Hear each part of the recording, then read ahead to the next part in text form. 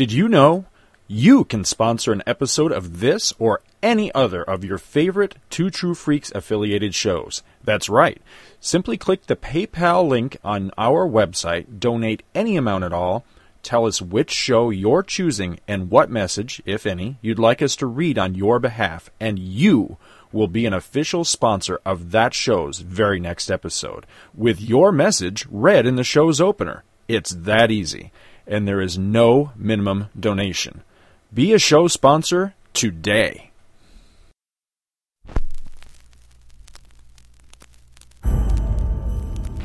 December 7th, Earth 2. 1941. A world very much like our own, yet slightly different. A date which will live in infamy. A world at war. The United States of America was suddenly and deliberately attacked by naval and air forces of the Empire of Japan.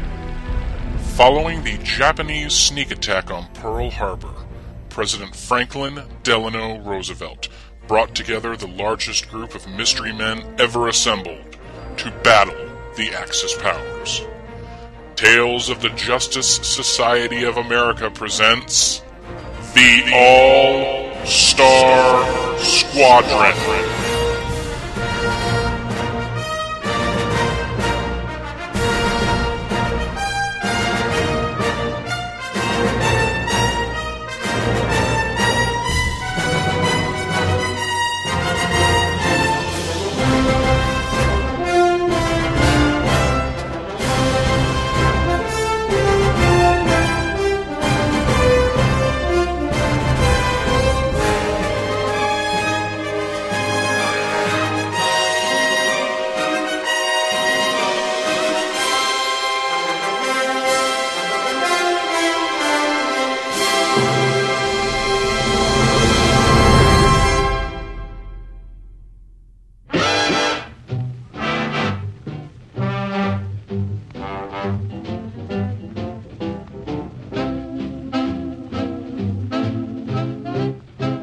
Hello and welcome to the Tales of the Justice Society of America. My name is Scott Gardner and I am joined by my good friend Michael Bailey.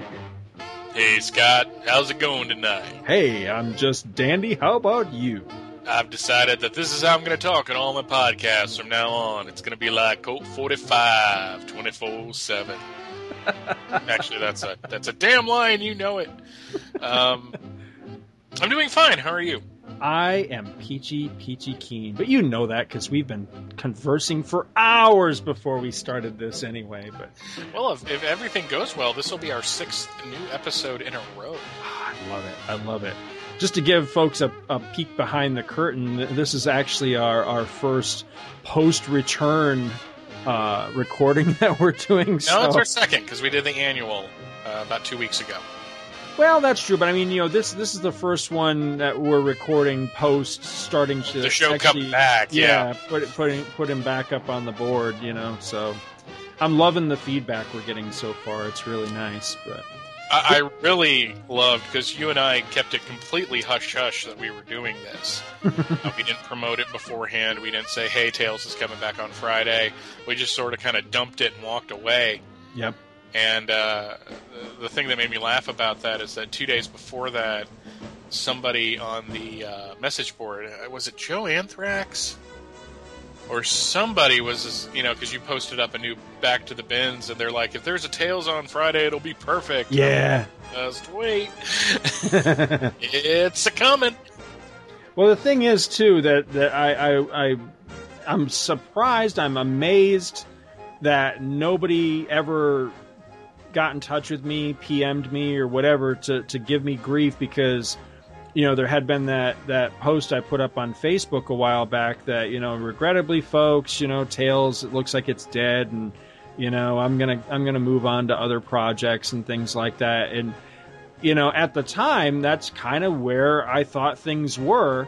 So I'm surprised that somebody didn't come back and you son of a bitch, you had me going. Because no, it wasn't a joke. At the time, I really thought, nope, that's pretty much it. But then your people got in touch with my people and contact. Well, it was Dufo really that was just like, no, you guys have to do this. And then his lawyers showed up and teleported us both to the room together, which was really odd because I was at work. So I'm sitting there in my Office Depot uniform. You're in your monorail outfit. No one had a camera. And, Dufo was sitting there with that, those 16 lawyers who also kind of looked like thugs. So I doubt that they were really lawyers, but I didn't really want to say anything at the time because, I was afraid for our lives. And, he laid it out pretty simple that we had no choice but to continue with the show because of the contract that I don't remember signing. But that's how Dufo works. He is our boss. And do you ever notice that Dufo looks a lot like Chris in disguise? Yes, I have noticed that. Okay, I don't want to ask because some things are worth not knowing to me. But I think it's one of those you get him sugared up enough. It's one of those cornholio type of things. You know what I mean? He needs TP for his bunghole. Something like that. I'm cornholio. I need TP for my bunghole. I cannot believe that the tales of the Justice Society of America, set in the 1940s, and somehow we've managed to pull Beavis and Butthead into this. It's awesome. But it's all your fault. And two, speaking of the 1940s, I don't get a whole lot of chance. Wow. Hey, Mike, is there any other way you're going to mangle the English language this evening? Give me a minute. I don't get much of a chance to sit down and do recreational reading anymore with the litany of podcasts that I'm involved with. The free time is eaten up with editing, and if I'm not editing, I'm recording. If I'm not recording, I'm reading books to do research for recording, and if I'm not doing that, I'm either sleeping, eating, spending time with my wife, or at work. Or surfing porn. Well, yeah. There's that. But, I don't have to reformat my hard... No, I'm just kidding. But what I have found is, thanks to Graphic Audio, which I think is at graphicaudio.net. Yes, graphicaudio.net. I can listen to dramatizations of DC novels, several of which I've been kind of interested in reading over the years. There was a series put out, I can't tell you when, that was called Green Lantern Sleepers. And I don't know how many total there were, because that's the level of research done on this show, to quote Andrew over at Kids Comics. But Graphic Audio has put out at least book 1 and book 2 of that series. And the second book is all about Alan Scott. I wonder if that's those books I was talking about a while back, where I had picked one of them up at a flea market, and it was number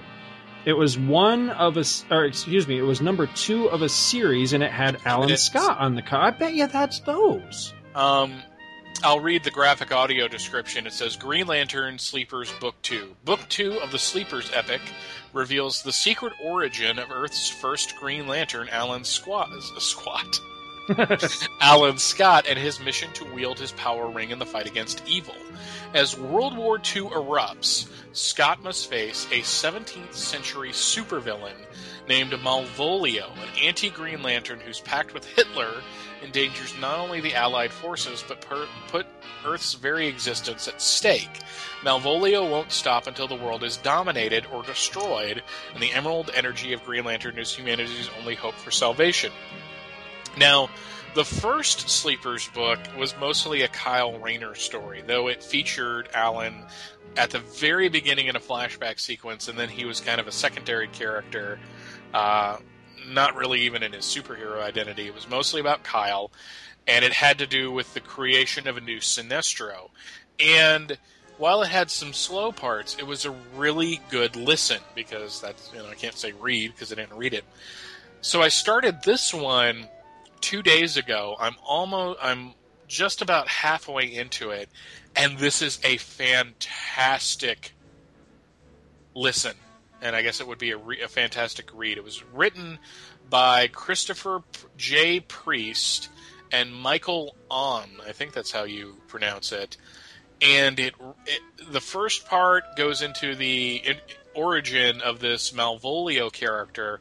And if you're like, who's Malvolio? He was a character that was introduced by James Owsley, who is now Christopher J. Priest, back at the tail end of Action Comics Weekly.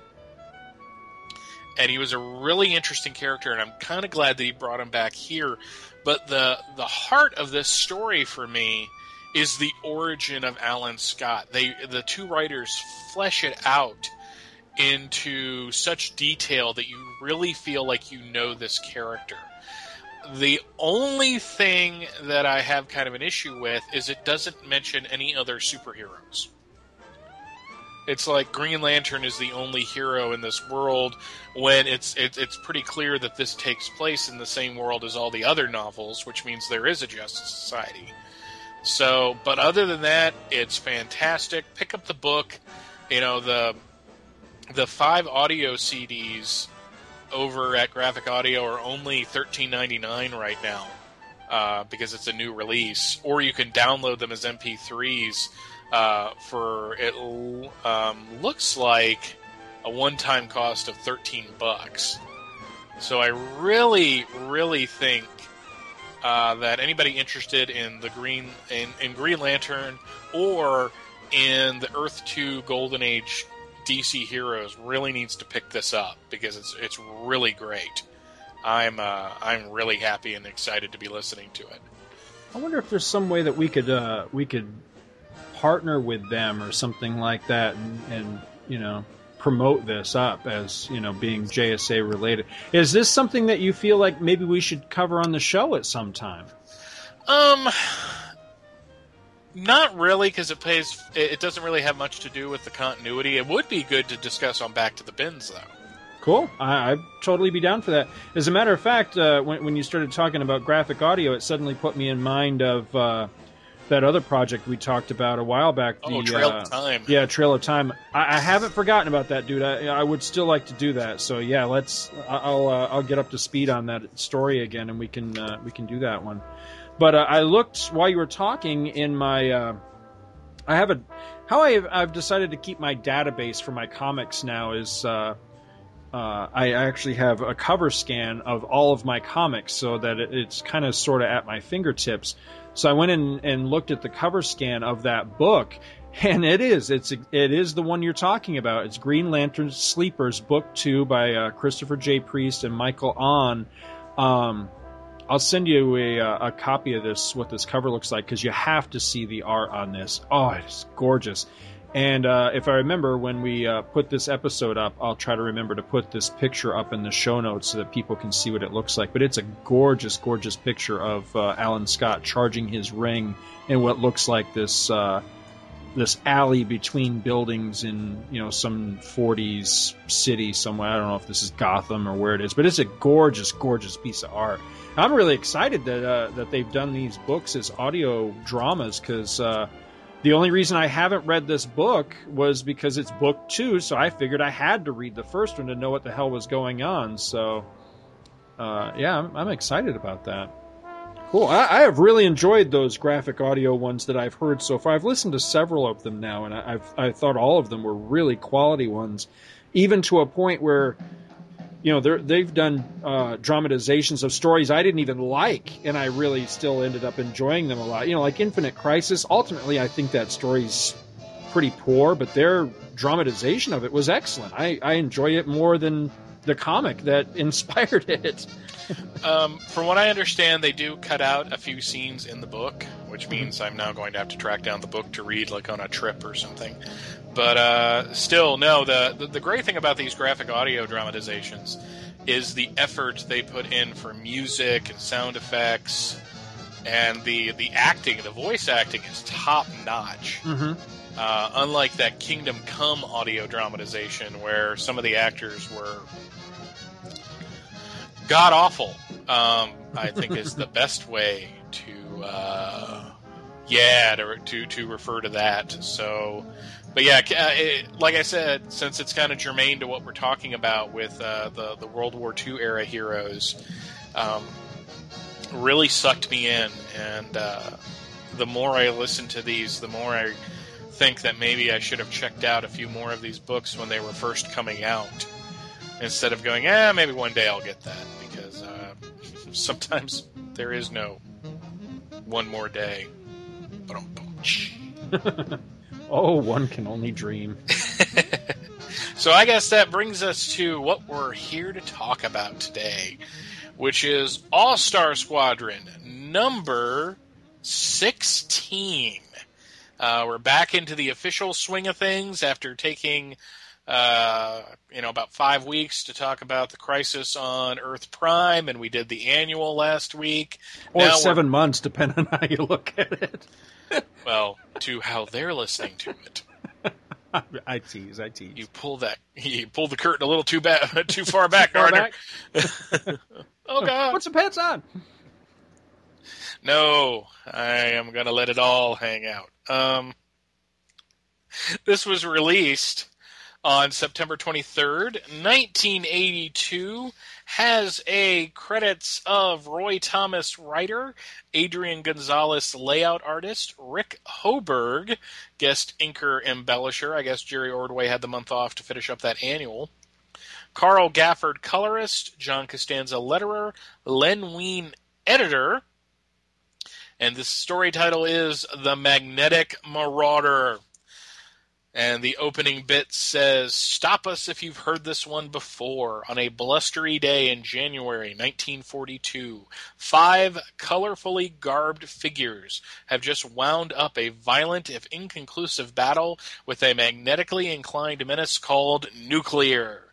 See them race through the thronging avenues of wartime Manhattan, these valiant heroes who formed the fighting core of the already legendary All-Star Squadron. The All-Stars rush to the JSA's meeting place, open the door, and find a beat-all-to-hell Wonder Woman asking for their help. She starts to fall, but Johnny Quick is Johnny on the spot and catches her before she can hit the ground. After Commander Steele comments on how beautiful she is, which is creepy because she's all bruised and banged up, leading me to wonder how rough Steele likes his trade, Liberty Bell proves that for a doctor, she makes a fantastic mystery woman by suggesting that instead of calling a physician, they give Wonder Woman a glass of water.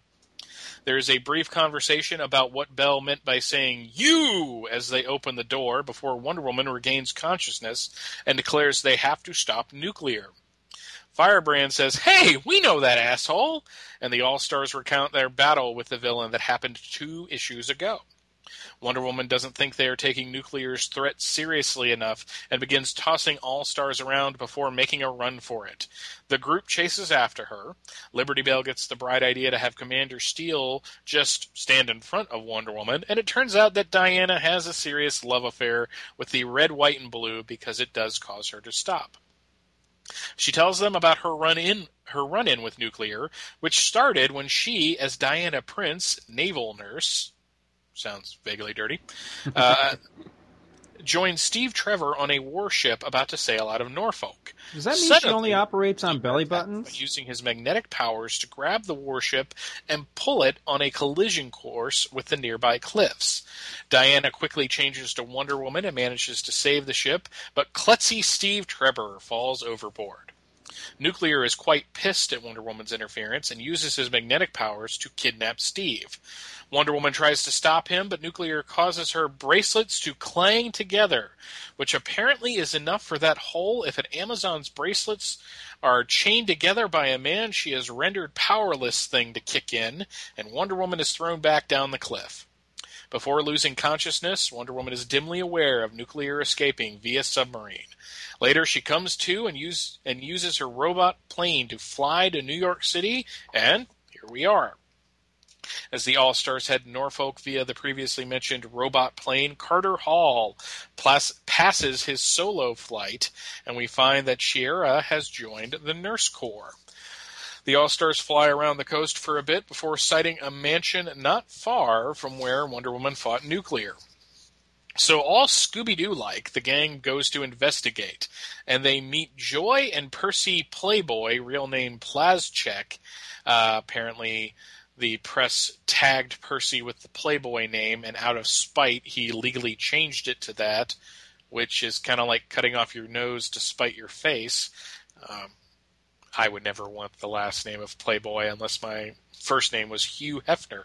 Outside, Robot Man climbs down the cliff and eventually loses his grip and falls into a cave where he finds Nuclear Submarine and Steve Trevor. Unfortunately, Nuclear finds him and the battle begins. The All-Stars hear the fight from the mansion and head downstairs to the submarine, and before you know it, the shit has hit the fan and it is on. Nuclear uses Robot Man's arm to knock out both Johnny Quick and Liberty Bell before pulling the rug out, i.e. tearing the floor out, from under Firebrand. And I think it's very funny to peel the curtain back that I have discussed 2 comics this evening, and in both of them, a character telepathically controls something metal to attack another character. That's really weird. Joy asks who this guy is and what he has done with Percy. Nuclear reveals that Percy is dead and that he forced the Percy to let him use his lab. He then reveals that under the floor is a raging fire. I'm going to say that again because I really want it to sink in. Under the metal floor, this guy has a pit of fire. And I'm not talking like a little campground blaze. No, this is like 4 alarms, flames everywhere. How is the structural integrity of this ship still together? Anyways, Firebrand starts screaming that she is burning and begs for mercy before absorbing the flames and uses them to free her friends. The All-Stars start trashing the place. Nuclear realizes he doesn't have enough power to take them all on, but doesn't have much time to come up with a backup plan because Steve Trevor shoots the bastard, and Nuclear falls to his apparent death in the pit of flames. Wonder Woman uses her lasso to try and fish Nuclear's body out of the fire, but comes up with nothing. Joy is upset because if Nuclear is dead, the truth about what happened to her brother died with him. Liberty Bell tries to make her feel better by saying that at least Nuclear will never again use Percy's inventions to menace America, and Joy takes some solace that her brother died a hero. This issue had extra pages, too, which makes me a little sad, really. Maybe the floor, the opening in the floor, maybe it's like the portal to hell or something. You know what I mean? Maybe it's that like would be infinitely more entertaining than what was here. Maybe it's like, what was that 80s movie with the old man that his apartment, he guards the gateway to hell, the Sentinel or something like that. Maybe that's Percy Playboy's lab. He was actually. I don't know. I'm reaching here. By the way, I didn't mean to interrupt you when you were in your synopsis, but I just have to ponder that. Does naval nurse mean that she only operates on belly buttons? Well, to be completely honest, yes, probably. And 2, somehow I had knocked the volume all the way down, so I never heard you. Oh, okay.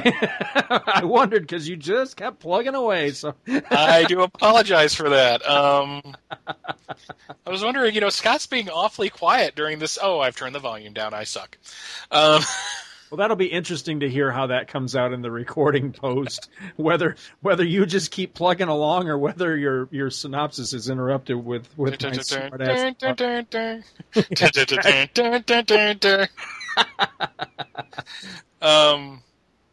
You got historical notes on this? Yes, I do. I have the book open right now. I was looking at the synopsis, and it's like 5 sentences long, so maybe that's all I should have taken. But we like to be a little more thorough, and I really wanted to harp on that, thing of fire, because it just bugged the crap out of me. The story takes place before Wonder Woman, who only debuted in comics in late 1941, was yet a member of the Justice Society. In this series, she joined the All-Star Squadron before she did the JSA. At one point, she says, for the first time since coming to Man's World, she needs the help of other costumed heroes. Either Roy Thomas or editor Len Wein added an impish footnote Note, obviously she hasn't read issues 1 to 3. Len, at least. Ye editor assumes Len wrote it.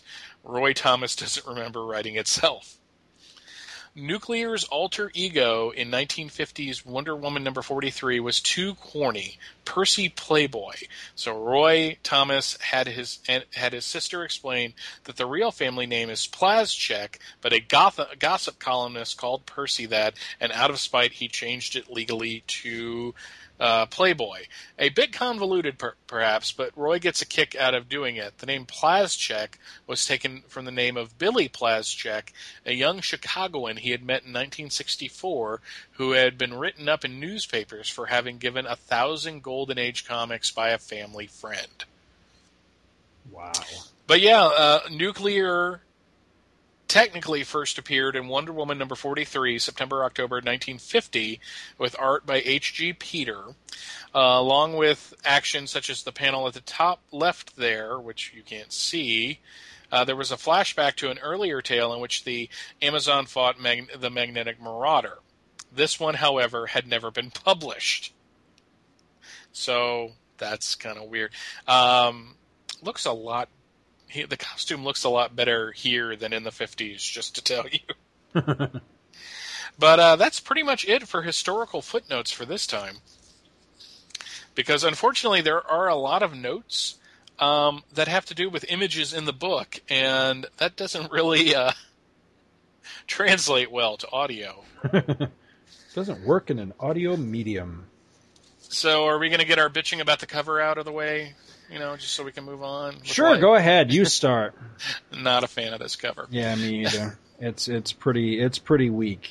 I think the soul saving grace is that it looks like if there were actually 2 panels to this cover, that in the very next one, Wonder Woman's girls are out. But other than that, yeah, I'm not a fan of this one. As a matter of fact, looking at this cover where they're all about to fall off the edge into the pit of fire reminds me an awful lot of the Droid World story from Star Wars number 47, where there was this similar type of deal with a pit of fire that R2 and 3PO were going to fall into, and then like this big magnet saves them at the last minute or something like that. If I'm correct, we are 2 issues away from Jerry Ordway taking over as penciler, and he starts doing the covers. That will be nice. Yeah. At which point, you and I will have a lot nicer things to say about the covers. Yeah, I'm so totally ready for anybody but Joe Kubert on these covers. They're just. I'm sorry. I know he's considered a comics legend and all that, but I'm just not digging these. He's not a superhero guy. I think is the real problem here. You know, he was known for his gritty war comics and things like that. I actually enjoy. Yeah, I think his style is fine for that sort of comic, but he's just not a superhero guy, you know? So it just doesn't work for me. Although I get a real kick out of the cover copy here. You've got the Magnetic Marauder going, "Feel my power." And whenever I see that in comics, I always hear it as there's a part in the Captain America and the Avengers game where, who does he fight? I think it's Ultron. You know, Ultron, the robot, where he goes, "Feel my power!" Or no, actually, it's not Ultron either. It's the Mandarin. When you fight the Mandarin, he does that. So whenever I see that in comics now, I always have to say it. You know, I hear it that way in my head. I'm just wondering what the hell he's talking about when he goes, "Now you know why they call me nuclear." Yeah. No, actually, not really. I'm really kind of confused why they call you Nuclear, pal. Now I would know why they call you Magneto if that's what they called you, but yeah, Nuclear, no, doesn't quite work, dude. Oh, wow, what to say, but I just don't have that many notes. I really don't. We've had like an issue or 2 before like this where nothing really of consequence happens. And it just seems to be kind of a placeholder issue. Right. I know that's probably not how it's intended, because Roy Thomas obviously wanted to tell this story. But this is when I made the Scooby-Doo reference, I was actually being kind of half-assed serious, because every once in a while, like when they went to Mexico early in the series, and it felt like the Scooby-Doo gang going down to Mexico and getting involved in hijinks, and that's kind of what happens here. You know, they got their asses handed to them a couple of issues ago by this nuclear guy, and they opened the door like they did 2 issues ago, and instead of the Justice League standing there, it's Wonder Woman. Mm-hmm. So that's kind of interesting, and it's kind of cool seeing Wonder Woman. I don't think she is treated well artistically here. Oh, wow. Really? Because that's my biggest note on this issue is I love the way Wonder Woman is drawn through almost the entire issue. Okay.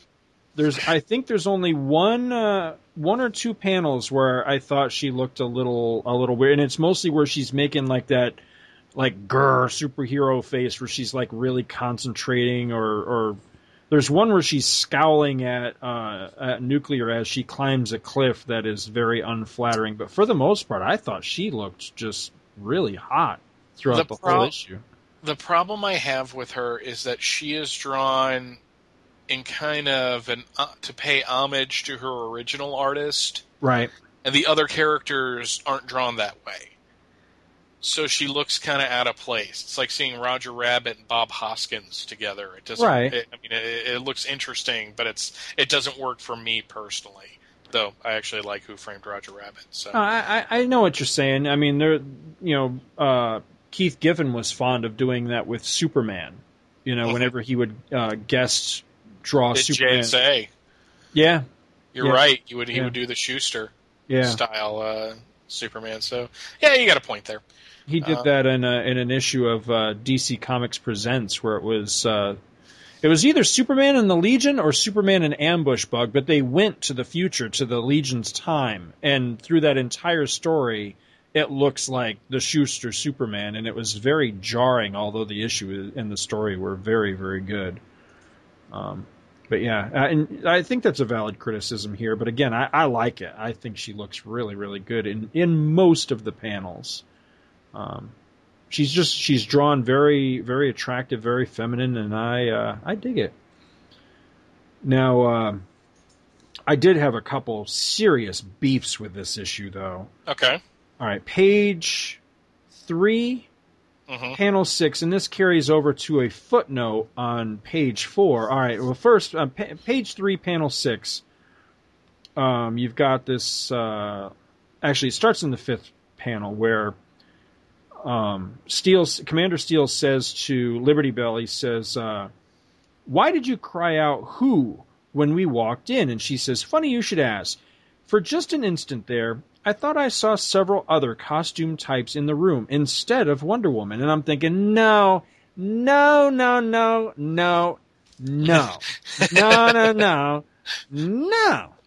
right, and then you flip over to page 4, and there's this whole thing where they're recapping the fight with Nuclear from a couple of issues before. And there's a footnote from Len Wein, the editor, that says, "Despite Liberty Bell's feelings of," and how the hell do you pronounce this word? Presque vu? I guess so. "Our colorful quintet have forgotten they just completed a cataclysmic battle with Per Degaton that spanned 3 worlds, 4 decades, and 5 DC issues." No, God damn it. They didn't forget. It never happened. It's a time travel thing. It all got wiped out of existence, and nobody's mind got wiped. It just simply never happened. That's why it's impossible for Liberty Bell to have thought she saw other people, or at the end of that story, Power Girl had this weird feeling that they just avoided some cosmic... I hate that shit. It drives me nuts. I know it's a contrivance of the story to do a little wink to the reader that, gee, remember this stuff that they don't remember? Yeah, I know. I was there. I read it. But you don't need to throw that stuff into it, because then it just... For me, personally, that kind of shit takes me right out of the story. I really don't like that sort of thing. I had a beef with page 3, too, that I kind of mentioned in my synopsis. Firebrand says, "I doubt if any bones are broken, but maybe we should call a doctor. Let's start small, shall we? Say with a glass of water," Liberty Bell says, "and work our way up from there." No. She's really enjoying that glass of water right up until she internally bleeds to death. I just... if she would have said something like, and I hate to play armchair writer, but, it's a podcast, it's commentary, go with it.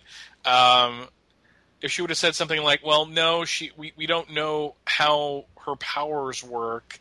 She may look worse than she is. Let's just wait. Scott, let me tell you something. If you walked into your house and I was sitting there looking like, 16 pounds of crap stuffed into an 8-pound bag, and I'm like, oh, I need your help. After wondering why the hell is Mike in my house, I want you to call the doctor. Okay? Please. Have somebody with, medical training look me over. I know we don't have time for that in the story, but come on. Really? You're getting a glass of water and you're going to like it. My appendix burst. Glass of water. I can't feel my legs. No water for you because you can't feel when you have to pee. This water will hook you right up. So, yeah, got a problem with that. Oh, let's see here. What else we got? Page 5 and 6. All right, while artistically it's dynamic and it looks beautiful, what the hell was the purpose of Wonder Woman suddenly flipping out and fighting everybody other than this was the early stages of Marvelitis over at DC? I really didn't. That's what I got out of it, that this was, your typical Marvel team up where they have to fight because they met in a warehouse and they don't know who's who. Right. Or this is my favorite, in quotes, type of superhero fight, because it doesn't make a lick of sense. I came here for your help, so obviously you're not here to help me, so I'm going to leave. Well, come back here. No, and then they start fighting. Right. It's just like, no, don't we have a greater threat to deal with? Isn't that the whole point of a bunch of heroes teaming up to deal with a threat, no single hero can take care of? Right. Except you're Superman.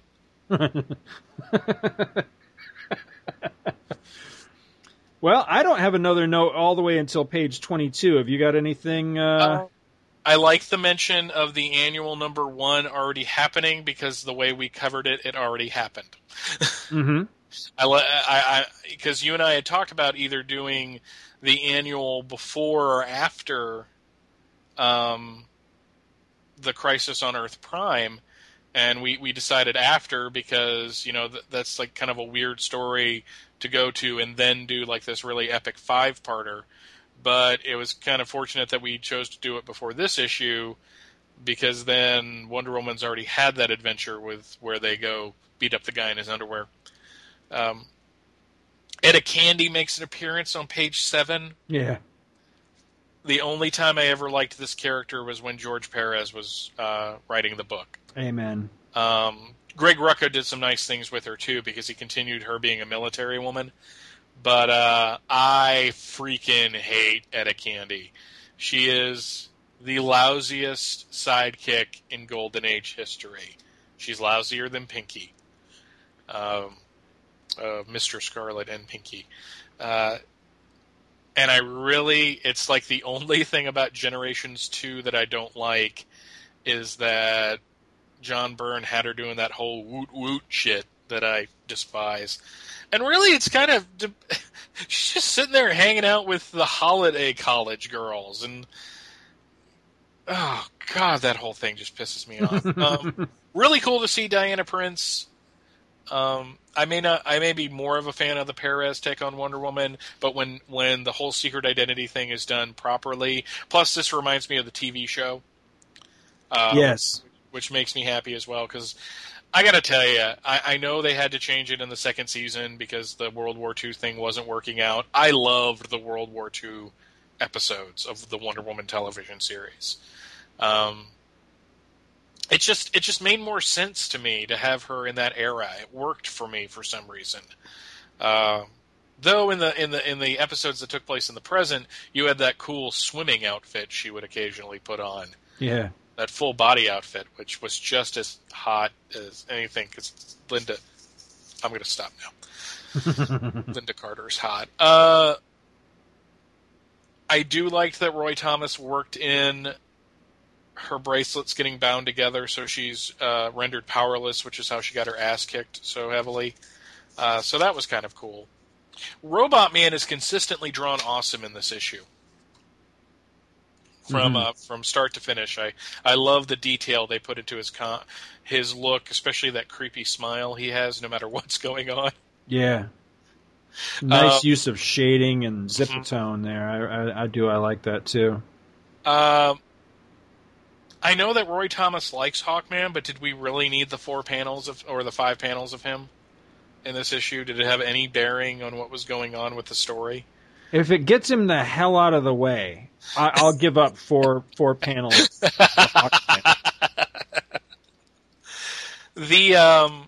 I like the fact that we don't know if Percy Playboy, even though he is, but it's never said in this issue that he is nuclear.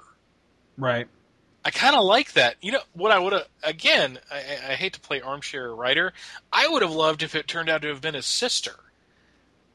Even though that kind of thing has been done in the past, but I always like it when the bait and switch, if done right, works well for me. It's an interesting idea. So, but I don't know where your next note picks up. So, let's see here. Page 22. Okay, very good then. Let's see here. It was about, what's that? Is it the Uncle Remus thing? Yeah. This is a reference that I wonder how many kids reading this, in 1983 would have actually gotten this reference, or even people today. But yeah, there's a reference here to Firebrand makes a reference to Uncle Remus. I don't know that I would have gotten this when I read it originally, but what she's talking about is Nuclear is going to dump her into this big mystery fire pit. I cannot believe that I read this entire story and never batted an eye about the fire pit thing. When you pointed it out, that's completely ridiculous. I mean, he's got a metal floor. You can see the rivets when he's ripping it apart, that it's a completely metal floor, so everybody should be getting a nasty hot foot at the very least. At the very least. Yeah. I mean, if it looks hot, so why isn't it melting and becoming structurally unsound? I mean, seriously. Man, I don't know. That's one of those things I guess you're just not supposed to think about it very much. But she pulls a Brer Rabbit here, and she's doing the whole, please, Brer Fox, don't throw me in the briar patch type of thing, where she's telling Nuclear not to throw her into the fire. She's afraid and all this. And he's doing the whole, oh, so that's your weakness type of thing. Well, it's all a ruse so that she can get closer to the fire and then suck it all up and absorb it and use it against him. And that's when she makes her reference to Uncle Remus. What she's talking about is, the story of Brer Rabbit, because in the end of that story, he finally gets caught by Brer Fox, and the way he gets out of it, rather than getting skinned and eaten, is he tricks Brer Fox into thinking that, the thing he fears most is being thrown into the briar patch. So, of course, Brer Fox throws him into the briar patch. Brer Rabbit was raised in the briar patch, so knows his way around, so he doesn't get hurt by any of that. It's a bit of a stretch, but I see what she was going for. It's a nice little reference, I guess. It continuously pisses me off because the film wouldn't come out for several years after the story is set. That's true. But Song of the South, which is a pretty non-offensive movie as I remember seeing it, but it has one of the most quintessential Disney songs ever in it. Mm-hmm. And yet, for politically correct reasons, they will not release it legitimately on DVD or Blu-ray in the States. And that's a damn shame. It is. It really is, because I think it's a fine film myself. But of course, that's coming from me, a middle-aged white guy. But what's really funny is that a very good friend of mine at work, and we were talking not long ago about such things, and he never realized that Splash Mountain at Walt Disney World was actually based on that movie. Had no idea. I didn't realize it either. And so we were talking about this, and I was frankly amazed that, a cast member would have no idea of this movie. So he was asking me to tell him about it, and I was explaining. He was like, wow, that sounds really... I'm going to have to seek that out. So, a few nights later, he comes up and he's like, man, I watched that movie and I really enjoyed it and I really loved it. And he goes, what's the problem? Why don't they release it? And I told him, why they don't release it. He couldn't believe it. This fella is a black guy. And I mean, he thought it was fine. He didn't see what the big hubbub was about it and actually needed me to explain it to him. So I think that shoots a nice big hole in the theory that, it's some big racial to-do and too disgraceful for for release. And let me make this clear. I am not insulting Disney at all. I'm right, not saying yeah, me either, people. Yeah. Well, you can't, but... But and I'm not, and main reason I'm saying that is that I don't want you to get you in trouble. But it just seems like one of the classic films in their library. No, I mean, like I said, one of the quintessential Disney songs to me, Zippity Doo Dah. I mean, seriously, that to me is the epitome of Disney. Absolutely. Well, that song, if I'm not mistaken, won the Academy Award that year for Best Song, and the actor that played Uncle Remus, again, if I'm not mistaken, I believe he won some form of Academy Award for that role. It wasn't like Best Actor or anything like that. I think it was a special award because he was a black man, in the 40s at that time. So it was some sort of, I'm trying to think of what the word would be, some sort of accommodation that they made for him. But still, I mean, come on, an Academy Award's an Academy Award. I think that's something to be very proud of. And I understand why, I understand the official reasons why, but I, again, as a white guy, am venturing a guess that they're afraid of something that probably wouldn't really happen. I think that, a good example was, there was a nice video, a DVD release, rather, a couple of years ago. It was one of the very first sets of a beautiful series called Walt Disney Treasures. And they were nice compilations of just some rare Disney material. And one of them was a collection of silly symphonies. And there was one of them, it was, I don't know if it was the very first Three Little Pigs cartoon or one of the sequels. But in one of the Three Little Pigs cartoons, the wolf comes to the door disguised as a Jewish peddler at a time when these people were portrayed in cartoons and things as very, stereotypical and offensive by today's standards, looking back at such things. And before the cartoon is shown on the DVD, Leonard Maltin comes out and explains the historical context and how it all fits and that sort of thing. So he basically briefs you on it before you see it so that you understand it in the context that it's being shown, despite, how offensive or whatever it may be by today's standards. I think something very similar to that could be done with Song of the South, Especially if it's Leonard Maltin. I mean, oh yeah, if he speaks about film, it's pretty much gospel. Right. Right. So anyway, what else have you got on this one? I do kind of like the end where Firebrand frees everybody and a one-armed robot man is just getting into the thick of things. It just kind of ends. Yeah. It's like they got to the end of the story and really didn't know where to go from there. So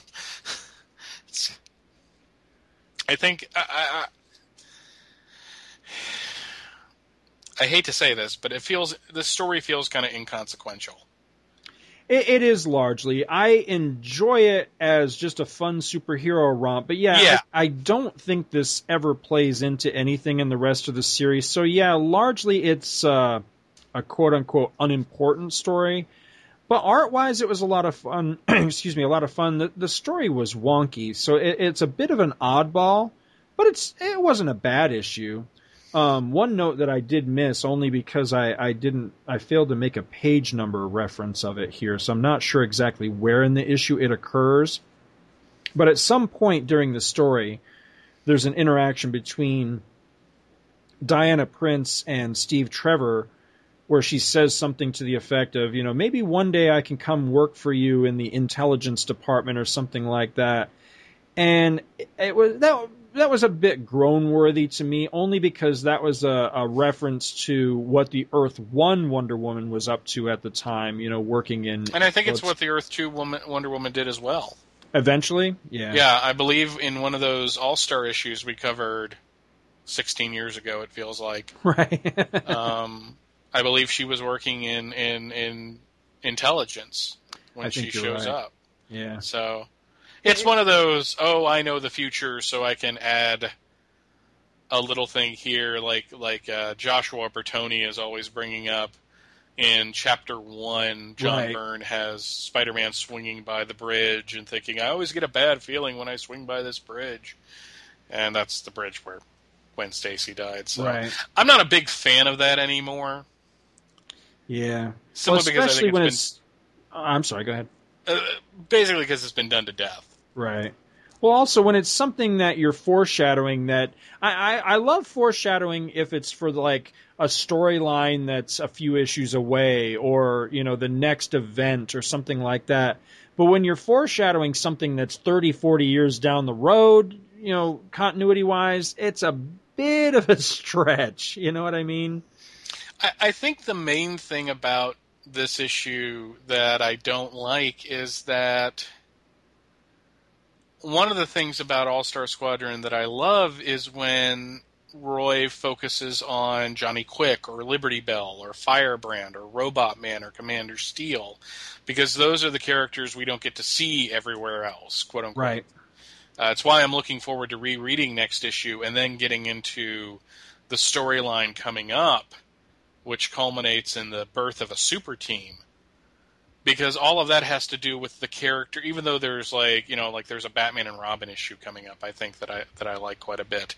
But even though those guest stars are there, it always seems more to do with characters Roy is creating for this series that keep you coming back month after month. And here, they team up with Wonder Woman, which is cool, but we just saw Wonder Woman team up with a couple of All-Stars in the annual. Right. So it's kind of weird to get her again. It doesn't feel as exciting or new or special because we've already seen it. Right. So, but I'm going to stop complaining because I don't want to seem like I'm coming down on this issue because it's not the worst issue of the series. That'll be that when we have to cover those JSA solo stories after the crisis.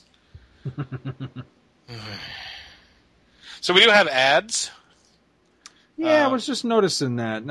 What jumped out at you? Because there really was only one that sort of jumped out at me. I like the Lego ad. There's a Bubble Yum, Super Yum. The Saturday morning, there's a couple here of one of the new Pac-Man show, The Little Rascals, Richie Rich. And I don't know about you, but I hated the Richie Rich cartoon. I don't remember any of these shows. Mork and Mindy and Laverne and Shirley, Scooby and Scrappy, and the Puppies' New Adventures. The Pac-Man animated series, I never watched Saturday mornings. I would watch it back when the USA Network had its Cartoon Express from like 4 to 6 at night. It may have gone later, but that's where I got to see a bunch of old Hanna-Barbera cartoons for the first time. There's a Lifesavers Maze, which... Thankfully, no one filled in the issue I have. The Starcade! The big thing in the middle where we have the new Pandemonium animated series. Meatballs and Spaghetti. Where apparently a dog is the drummer. Gilligan's Planet, which sounds like an awful idea. That actually was a good show. This was on this page, besides the obvious, Bugs Bunny and Sylvester and Tweety shows, that was the only one I remembered. I don't remember... Pandemonium or Meatballs and Spaghetti, but Gilligan's Planet I actually used to watch, and yeah, it's a pretty silly concept, but it actually wasn't a bad show. New from Renko Toys, the battle action continues with Sergeant Rock playsets. Forward Recon Post playset, River Commando Patrol playset, Action Machine Gun Nest playset. Available at your favorite department or toy store, i.e. Kmart. Because I didn't see Sergeant Rock toys anywhere else. Yeah, that was the only place I ever saw them. The problem with toys like this is, who is he fighting? They didn't make any bad guys. They didn't make, Free with 3 German soldiers or something, I mean, there's nobody for him to fight. Well, that's why Cobra exists, by the way. Right. Mm-hmm. Because was it Hasbro? I think Hasbro at the time had G.I. Joe. Or maybe they have it now. And I don't remember. Anyways, whatever toy company presented to Marvel the concept of G.I. Joe, they're like, well, who's the bad guy? What bad guy? Well, what are we going to have him doing maneuvers? I mean, we need a villain. And they start spitballing, and I think it was Archie Goodwin who said, yeah, we'll call it Cobra. So it's really weird looking at those like names that have stuck through time. It's like Denny O'Neil apparently came up with the name Megatron. Huh. I wonder if he gets any kind of cut from the movies. He might, because of the way Marvel worked at the time, but I don't know. I don't know how it works. I know that DC has been very good about giving. Apparently, Denny O'Neil helped with Batman Begins. Like they had Mr. Zsasz in there, name checked. So Alan Grant and Norm Brayfogle got a check. That's pretty cool. So it's like Jerry Conway and Killer Croc. Apparently, Killer Croc is his most financially lucrative character he's ever created in terms of residuals. Defend the Galaxy, Star Frontiers. Nah. Yeah. These are really... I miss the Hostess ads. I do too, damn it. I damn miss the Hostess ads. There's just not anything even remotely... We can't reenact... What are we going to reenact? The triple offer ad? With the free burn-in key car racing rig with tough wheels? Milk Duds, Clark Zagnut with a Walkman that had an AM/FM radio on it. Radical. Yeah. And then on the back cover, the out-of-this-world superhero character time sticks, time capsules, and watches. I like the Garcia Lopez art. I was about to say the same thing. It's like, hey, nice Garcia Lopez art. Time to move with life. Alrighty. Guess elsewhere in the DC multiverse. Sweet. Very good month for that, by the way. Got a lot of good stuff in here. I love that Blackhawk cover. Yeah, that is good. Who's the artist on that? Oh, Dave Cockrum. Ooh. Huh, that is a good one. I'm down with that. I like Dave Cockrum's artwork. Unfortunately, the interior art is done by Dan Spiegel. So, first appearance of Plastique in Fury of Firestorm #7. Yeah. The Doom Patrol team up with Superman and DC Comics Presents #52. The Wonder Woman cover is creepy as hell. Yeah, I think that's a Frank Miller, isn't it? Yeah, it is. Frank Miller on that one. It's just her skeleton being held by chains. I like that, though. I like this issue of Batman. Oh, the cover's by Keith Giffen. I never realized that before. It was a Hugo Strange story, and I was always a sucker for Hugo Strange. I always thought he was one of the cooler Bat villains. Yeah. Yeah, definitely. Definitely. Masters of the Universe #1. To Tame the Gods. Nah. I've never read this, and I'm a big He-Man fan, too, so... that Teen Titans issue #26 has a great Perez cover, and I like that story, too, where they deal with teen runaways. Yeah. Just a really solid cover. Saga of the Swamp Thing #8. One of the worst issues of the series up to that point, and for quite a while after. Yeah, that was terrible, terrible story on that one. Colonel Future on the cover of Superman #78. Oh, man. I don't know that I've ever read this issue of Brave and the Bold. I have it, and I like the Aparo cover on it, but I don't know that I've actually read that one yet, because I never much cared for the Nemesis. Speaking of things that I've never cared for that will get me the stink eye in certain places, I was never a fan of Camelot 3000, and the first issue came out with this cover date. I just never liked the series. I don't know why. It just never appealed to me. Yeah, I've never read it. I'm not much of a... It's Brian Boland, right, on the art? Yeah, I'm not much of a Boland fan, and Man, I'm telling you, if there's one way you want to keep me away from a story, make it about King Arthur and the friggin' Knights of the Round Table. And, Really? yeah, it's like kryptonite, dude. It's like, nope, no interest, thank you. Yeah, just never dug that whole thing. I don't like the cover all that much, but Supergirl, The Daring New Adventures of Supergirl came out this month. Have a really nice Keith Pollard Green Lantern cover where he's fighting Evil Star. Yeah, I do like that. God, I love Hal Jordan's outfit. I'm a big fan of Kyle, but there's something very classic about his costume. This made me laugh. I don't know where. I think it was Back to the Bins where you brought up iVampire, and I thought CW should do a series, but it would end up being all Twilight-y. Well, it turns out that I would have been right, considering that iVampire series that has been announced from DC that has the Twilight-esque art on it, and it looks... Oh, no. It's the same concept, just looking very teenage modern. So is it him? Is it Bennett or whatever? It's Andrew Bennett. Oh, okay. But it's a young, teenage-looking Andrew Bennett. Oh God. Yeah, that was the kind of disappointing thing where I thought this would be a really good movie. I actually figured out who should play him too. Who's that? Did you ever watch The Nanny? Not if I could help it. Okay, the guy who was the love interest and the boss in The Nanny. Eventually, his hair started going gray, and he kind of looks like Andrew Bennett from the comics. Isn't he the same guy that played Moriarty on Next Generation a couple of times? Or am I thinking? I might be thinking of somebody. You're thinking of somebody else. He's English, though, right? Yes, he is English. Yeah, so. I'll have to look that up at some point because I think that might be the guy. But classic Legion of Superheroes. Yes. Cover. 294, where everyone's worshiping Darkseid. Yep, from the Great Darkness Saga. One of these days I need to reread that. It's been a long time. You've never read it? Yeah, and I finally found this issue in a dollar bin. We got to cover that like on Back to the Bins or something sometime, because I'm very curious for your reaction to it, and I'd be very curious for my own present-day reaction to it. Yeah. It's been a long time since I read it, but I remember that being... That's one of those classic stories. I don't think of it very often, but whenever, people talk about classic stories or, really thrilling runs or something like that, and that one comes up, that's one of those ones I always do agree with, where, me, a lot of times I buck trends like that, but that one I used to always agree with, that's a great story. But Contrarian. Yeah.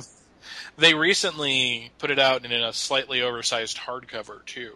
Yeah, I heard about that. With a nice version of this cover, a painted version, which I kind of like.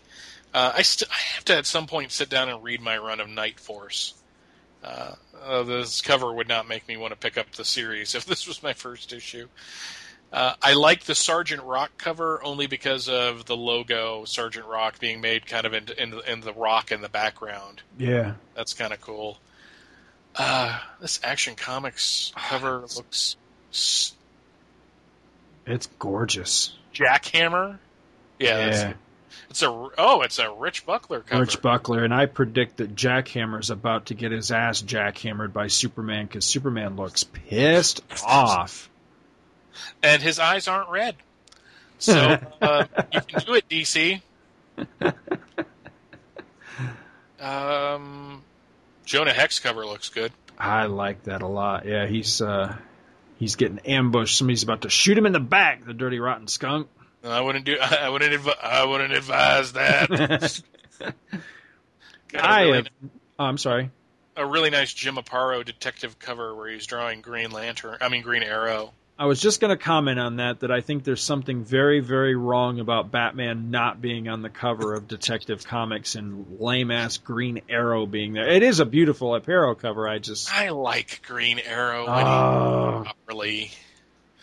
I don't like the backup Detective Comics Green Arrow series that was written by Joey Cavalieri where he was super liberal. And it's not that I mind a character having a liberal outlook, but when you have the character continuously calling himself a liberal, right, that's a little much. I mean, if you honestly have like a good discourse with the characters, where somebody presents like, the more conservative side, somebody presents the more liberal side, and the writer doesn't seem to pick a side and just lets the reader kind of come up with their own decision, I'm all for that. But the biggest problem I have with the classic O'Neill Adams Green Arrow Green Lantern series is that most of it was Green Arrow spouting off a bunch of BS philosophy that had some merit to it, but just the heavy-handed way he did it just annoyed me. And then Green Lantern would just sit there and go, "Oh, you're right." It's why when it was revealed that Speedy was a freaking heroin addict, I was like, yeah, knock you off your fucking perch now, asshole. I always have a problem with characters that are very one-dimensional or at least seemingly one-dimensional, that, they give them some catch or something that's supposed to be a hook, but all it is it's the one facet of their personality that seems to come up in every story, whether it's, I'm a liberal or I'm gay or I'm blind or, I'm a moron or whatever. Those kind of characters and those kind of stories. What a character that just continuously says I'm a moron. It's like Wolverine and his damn, I'm the best there is at what I do and what I do. It's like, God, yeah, I know, dude. You say this every issue, No one can understand the tortures that torture my torturous soul. The Weird War Tales cover is awesome because it's Gil Kane riffing on himself. It's the Creature Commandos and G.I. Robot coming at you like giant-size X-Men number 1, and that is really cool. I like that. For such an obscure freaking title. The all-new, all-different Creature Commandos. Yeah, I like that. I like the Superboy cover. New Adventures of Superboy, a Rich Buckler cover where he's getting attacked by eyeballs. That's pretty cool. That World's Finest cover, which isn't spectacular by itself, even though it's a Rich Buckler cover, I think it's a little too far away to really get in on what makes Rich Buckler awesome. That is the start of my continuous run of World's Finest. So... Who is the interior? Oh, the interior artist is Rich Buckler. I have to see if I have. I'm not sure if I have this issue. But yeah, I'm actually. I've decided a while ago that I'm going to go on a mission to collect all Superman by Rich Buckler because I'm a huge fan. My name is Michael Bailey, and I approve this. Just took a sneak peek at next month. Are you cheating? Let's see what's up next month. Ooh. There's a lot of good stuff in here, folks. Yes, there is. And some good wackiness, too. Yes, there is. Damn you, Arak, son of thunder. Ooh, one of my all-time favorite Action Comics covers is coming up next month. So, yeah, but we're going to have to wait on that for now. But yeah, that's nice. I like that. Well, do we have time to read a couple of emails? I think we should do two or three. I'll take the first one. This is from Tight Superhero Girl 23. The subject line is "You." It says, "You, what's up? My phone got turned off because I need to pay the bill, but let's do something this weekend. I've been bored as hell lately. The video I shot last week at the DC convention went up. Came out good. Top vid at www.dccomicsworld.tk. Not my kin of music, but nice for the resume. I call you once I get my phone back on. Should be in a few days. XXX." Tell your girlfriend to stop sending shit to our inbox all the time. Report spam. Okay, you go for it. All right, next one up is from our buddy Stan Johnston. How's it going, Yay! Stan? He says, "Flying solo. Michael, very nice job going it alone for episode 39. I applaud your decision to refrain from covering the All-Star Squadron until Scott, misspelled, is back in the saddle. It just wouldn't be the same to plop another ass in the seat for that series. I agree heartily. A guest host talking about related material would be fine, however." Yeah, says you. "One thing I'll say for your commentary on Flash 123 is that you made me get my Flash archives off the shelf and read the story again, as well as most of the rest of them in the third volume. Who could have known at the time what an impact the concepts introduced in Flash of Two Worlds would have on the DC universe? It's very interesting to see the seeds planted. Carmine Infantino did some of his best work during the 60s, and while I share your opinion of his later output, he was a very dynamic storyteller at this point in his career. Looking forward to the next one, and that's from Stan. He's right, because Flash 123, Flash of Two Worlds, is kind of a throwaway concept. It's like, let's just have these two team up, because some people may remember them. And then they took that and ran with it. So You ruined my joke. What? I was going to say report spam. Report spam. Because it has to do with the episode you're not on. I'm sorry. Just teasing, Stan. Next up, we got one from Charlie Niemeyer, host of Superman in the Bronze Age. It says, episode 40, welcome back, guys. You asked for us, the listeners, to write in and let you know what we thought of the show. I don't know why you were so worried, Scott. After all this time, I'm just glad you guys were able to do a new episode, let alone return to the weekly schedule. And this was back in November. Yes. It's great to have you both back, and can't wait to listen to more episodes. And we got another one from Charlie that says, welcome back, guys. You asked us for sincerely, Charlie, P.S. I like how it works out that Scott returns and Mike appears. New episodes of 4.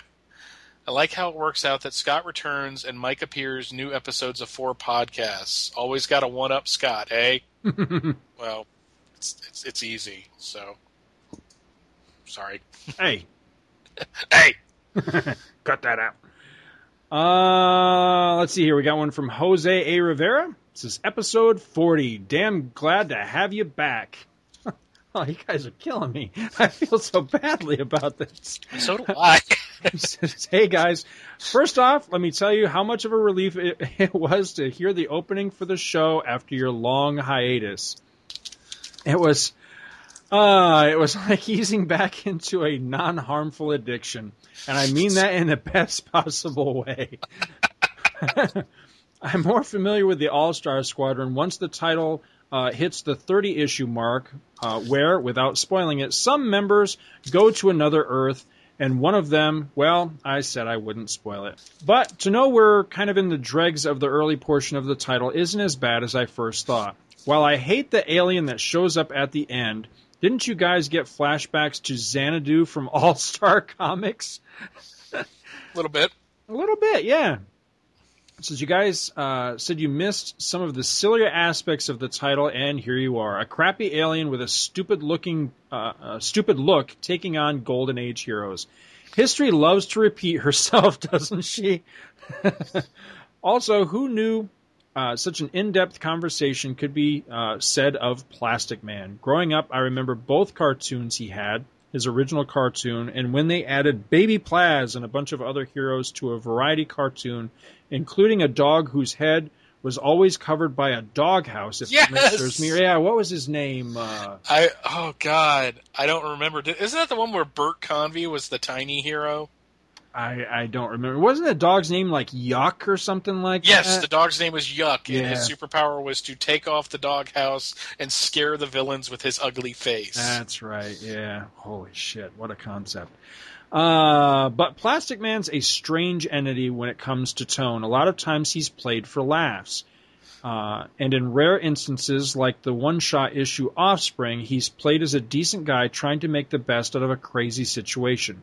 Me, I like Plastic Man's characterization to be somewhere in the middle. I liken him to Booster Gold. Sure, everyone thinks he's a joke, but there's a real guy behind the mask playing the fool. See, I hate that characterization of Booster Gold. I can't stand that characterization of him, although it does work for me with Plastic Man.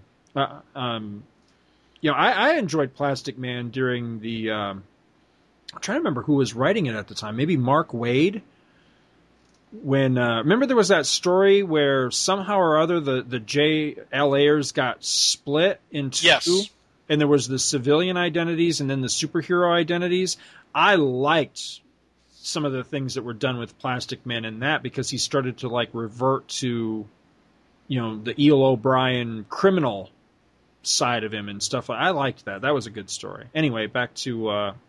Sorry about that, Jose. Didn't mean to interrupt your email here. He says, and to bring it back to the JSA /All-Star Squadron, I remember when the Crisis Times 5 story happened in Morrison's JLA run. The remnants of the JSA teamed up with the JLA, and Wildcat mentioned that he remembers back in the old days when Father Gilhooly would chase Eel O'Brien, Plastic Man, which had people wondering just how old Plastic Man really is in this continuity. Yeah, I don't know that they ever really tackled that, because in DC Universe Legacies, which is that 10-issue series that Len Wein wrote that had a rotating artists depending on what era they were talking about, he is dead front and center in the Golden Age issue, the first issue, where they had this, it's either the first or second issue, where they had this double-page spread of all of the non-JSA superheroes, and Plastic Man is front and center. And I kind of like the idea that he was in World War II and then went underground for a little while and then came back when Superman showed up. Yeah. I'll work with that. I like that. That works fine for me. I kind of like that idea, too. Why should he age? Right, yeah. Yeah. So. I mean, I think they could easily play up, if it ever came up, that, the whole plastic thing is, keeping him a certain biological age or retarding his aging or some shit, But regardless, I like that. I like that he's a bridge between both eras. I think that's a good concept. He concludes, he says, aside from all that, it's great to have you guys back and talking about the All-Star Squadron. You were sorely missed. Sincerely, Jose A. Rivera. And this, again, was written back in November. Dude, I apologize that things went the way they went, but we are committed to being back, and we are having a blast. And yes, I agree with you. It is good to be back. So thank you very much. The next one is from Randy Matthews. It says, show ideas. Guys, just got to hear the podcast, and I'm glad you are back. It was pretty cool having you read my email. My wife thought it was funny. I like that you were dropping the Huntress, even though I liked her. I think her and the other JSA members that had series or guest appearance should probably be done as a separate show, i.e. Tales of Earth 2. There you could go over all that related to Earth 2, like the Seven Soldiers of Victory, etc. Would like you guys to tie in where the different episodes tie in what was going on in the DCAA universe in 1941, as well as when the issues were written, I think this would be a good perspective for those like myself that have Golden Age reprints. It's an interesting concept. I don't know if I'd remember to do it every week, though, where Roy tends to make notes of that in the All-Star Companion. Mm-hmm. And in the comic itself, so it kind of does give you perspective. Like, when they were talking about the JSA joining the military, they were very specific in showing where all the characters were. So Roy kind of does the work for us on that. Right. During that episode, I noticed that Randy lived in Noonan, I think it was, Georgia, and that he shopped at Titans, which was my old comic shop. And I was wondering if he knew Chuck Sheffy, the former manager there. And it says, by the way, Chuck has known me since 1982. When I met him, he was still working for Diamond Distribution, and the store had been open for about 6 months. Thanks, Randy Matthews. That's pretty cool. I like his idea of a Tales of Earth 2 sort of thing. If I ever could find the time to do it, I still have this idea in the back of my head of doing sort of a Tales of the JSA Presents sort of show, just everyone, it wouldn't be anything of any regularity. It would just be one-offs from time to time when we could get to it or when I could get to it that would present, Tales of the Huntress or Tales of, I would love to tackle some of those whatever happened to stories that they used to have in DC Comics Presents that were, I'm pretty sure they were always about, JSA and All-Star members. I think they had like Zatara, they had Sargon the Sorcerer. Mm-hmm. The Golden Age Adam. I think they did Robot Man. Robot Man. Our Man was definitely one of them. And Sandman and Sandy. Mm-hmm. Which actually tied up the loose ends from the Justice League story. Right. Where they were brought back in. So, yeah, it'd be a cool idea if we could find the time. That's the problem. Yeah, that's definitely the problem, is finding the time for that. But whenever a story is important and relevant enough, that it actually ties in with whatever's going on, or it's a full out JSA appearance or crossover, we'll definitely cover it here. But when it's just a JSAer, then that stuff is probably going to get relegated to back burner status. But I definitely like this Tales of Earth 2 idea. It's just a matter of when it could be gotten around to, you know what I mean? Yep. Well, I think that's a good place to stop. Cool. For this episode, we got 4 more right now. Anyways, 4 more emails to go through, so start writing again. Yeah, we are back, guys. We're actually almost caught up, and that's kind of weird. Yeah. I'm used to having like 16 billion emails and feeling bad about it. So, so yeah, flood that inbox. We are back, and we will read those emails. We love the feedback, and again, we apologize for the lengthy hiatus, but it's all over now, and now you got to put up with us again. So send us in shit to talk about. And I would like to thank Dan North of the message board for his reaction when we posted our first new episode. It was simply, holy shit. Holy shit, indeed. And then R. Hagen, my offerings to the triumvirate geek gods of Lee, Lucas, and Roddenberry have been accepted, and my prayers answered. But nothing was better than R. Hagen posting that picture of the skeleton looking at a computer and the websites on the screen. Wise asses. Tom Panarese, wow, you mean my human sacrifice ritual worked? Sweet. I hope it wasn't anybody I know. This issue has not been reprinted anywhere, sadly. I always hate ending on that because it's such a... It is. It's a downer. So say something positive. Let's have something uplifting. Jerry Ordway is about to take over. Or it's yours. I'm just going to say Wonder Bra, because that's uplifting. Thank you for listening to another exciting episode of Tales of the Justice Society of America, hosted by Scott H. Gardner and Michael R. Bailey. If you like this show, check out Back to the Bins, where Mike and I talk about random back issues from the past. You can find that at www.twotruefreaks.libsyn.com. Scott has another podcast that he hosts with his childhood friend and former personal masseuse and fry cook to Oprah Winfrey, Chris Honeywell, called Two True Freaks, which, like Tales and Back to the Bins, can be found at www.twotruefreaks.libsyn.com. Mike has a few other podcasts that he either hosts or co-hosts because he loves the sound of his own voice as well. The first is Views from the Long Box, which is Mike's solo show and can be found at www.viewsfromthelongbox.com. Then there's From Crisis to Crisis, a Superman podcast, which Mike hosts with Jeffrey Taylor, which can be found at both www.supermanhomepage.com and www.fortressofbaileytude.com. Scott and I have gigantic egos, and we love to hear from the listeners. You can reach the show by writing to talesofthejsa@gmail.com. Thanks for listening, and come back next week for another installment of the Tales of the Justice Society of America.